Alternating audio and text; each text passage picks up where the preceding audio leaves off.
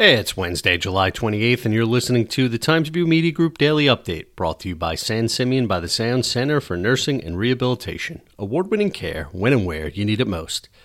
Vaccinated people should resume wearing masks in public, indoor settings, including schools, to help prevent the spread of COVID-19, according to an updated interim guidance announced Tuesday by the Centers for Disease Control and Prevention.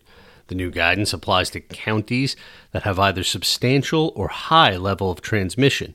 Suffolk County is currently listed at a substantial level. CDC Director Rochelle Walensky cited the more transmissible Delta variant, which has become the predominant variant in circulation in the U.S., as the reason for the change in guidance. Governor Andrew Cuomo, in a statement Tuesday, said the state is reviewing the new recommendations in consultation with federal and state health experts. No announcement of a new mask mandate has taken place. Some South Old Town board members want to pull the plug on a $32.5 million plan for a new town hall and renovated justice court. The plan, which originally came in at $37 million, was to demolish the current town hall and build a new one. The town hall annex, a former bank, would be converted to a justice court.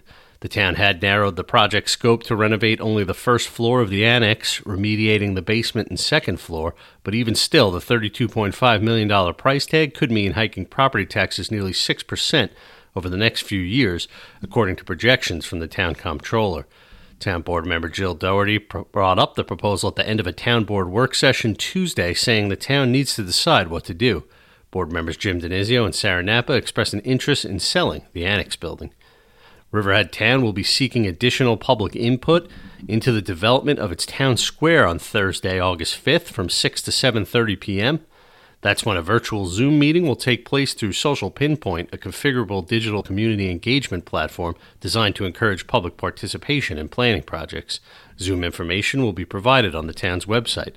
The town square calls for demolishing 2 or possibly 3 downtown buildings to create a vista from East Main Street to the Peconic River.